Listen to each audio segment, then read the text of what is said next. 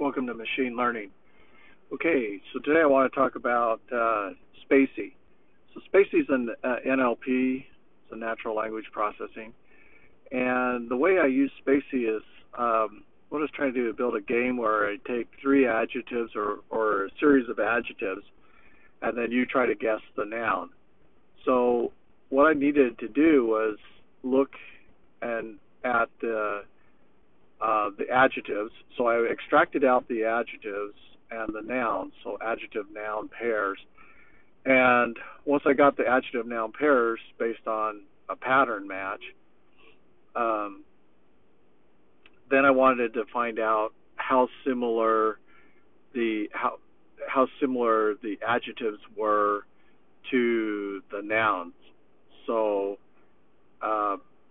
I could determine whether the adjectives in the sentence that I was extracting, the nouns, adjective-noun pairs that I was extracting were really good.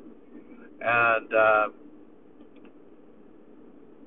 so what I did is I used the spacy, and I actually used the large model so I could find the larger set of adjectives.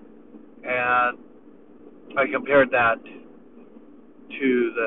so it would find all the nouns, or all the proper nouns is what I was looking for, all the proper nouns in the sentence that had an adjective that was dependent on it. So there was a dependency where it preceded the noun. So, it could say like bright ball.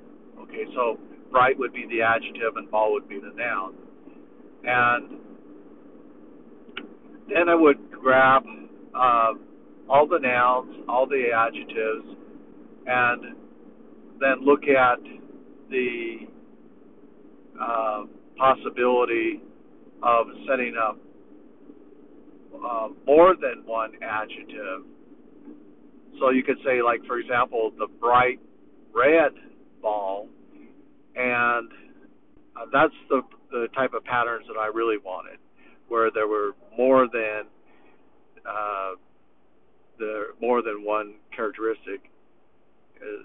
So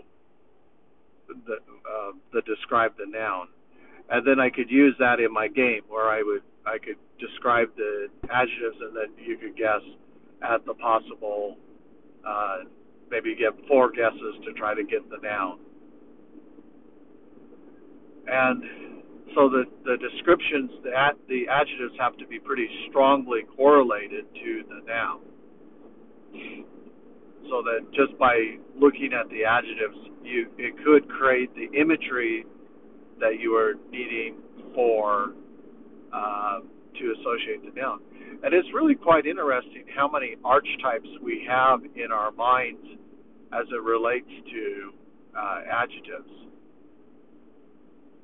And that is maybe the way we associate things visually. We see things visually, and we're processing things visually and creating words to describe those meanings.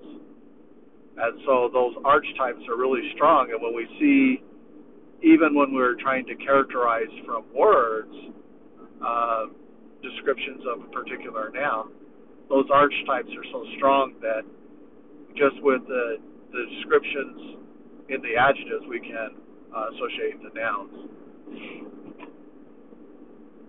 Well, and if I give you an example like gray, trunk, big, just from those 3 descriptions, you could get the idea that I'm talking about an elephant. If I say small, furry, big teeth, maybe you would think, oh, that's a rat or a mouse or some sort of rodent. But and we will go, and what I found is a lot of times that the most obvious answers are probably the most correct. So you don't go to a possum. That's not as common in our fears or concerns. So things that we're more familiar with would be the archetype would be the guess to be made.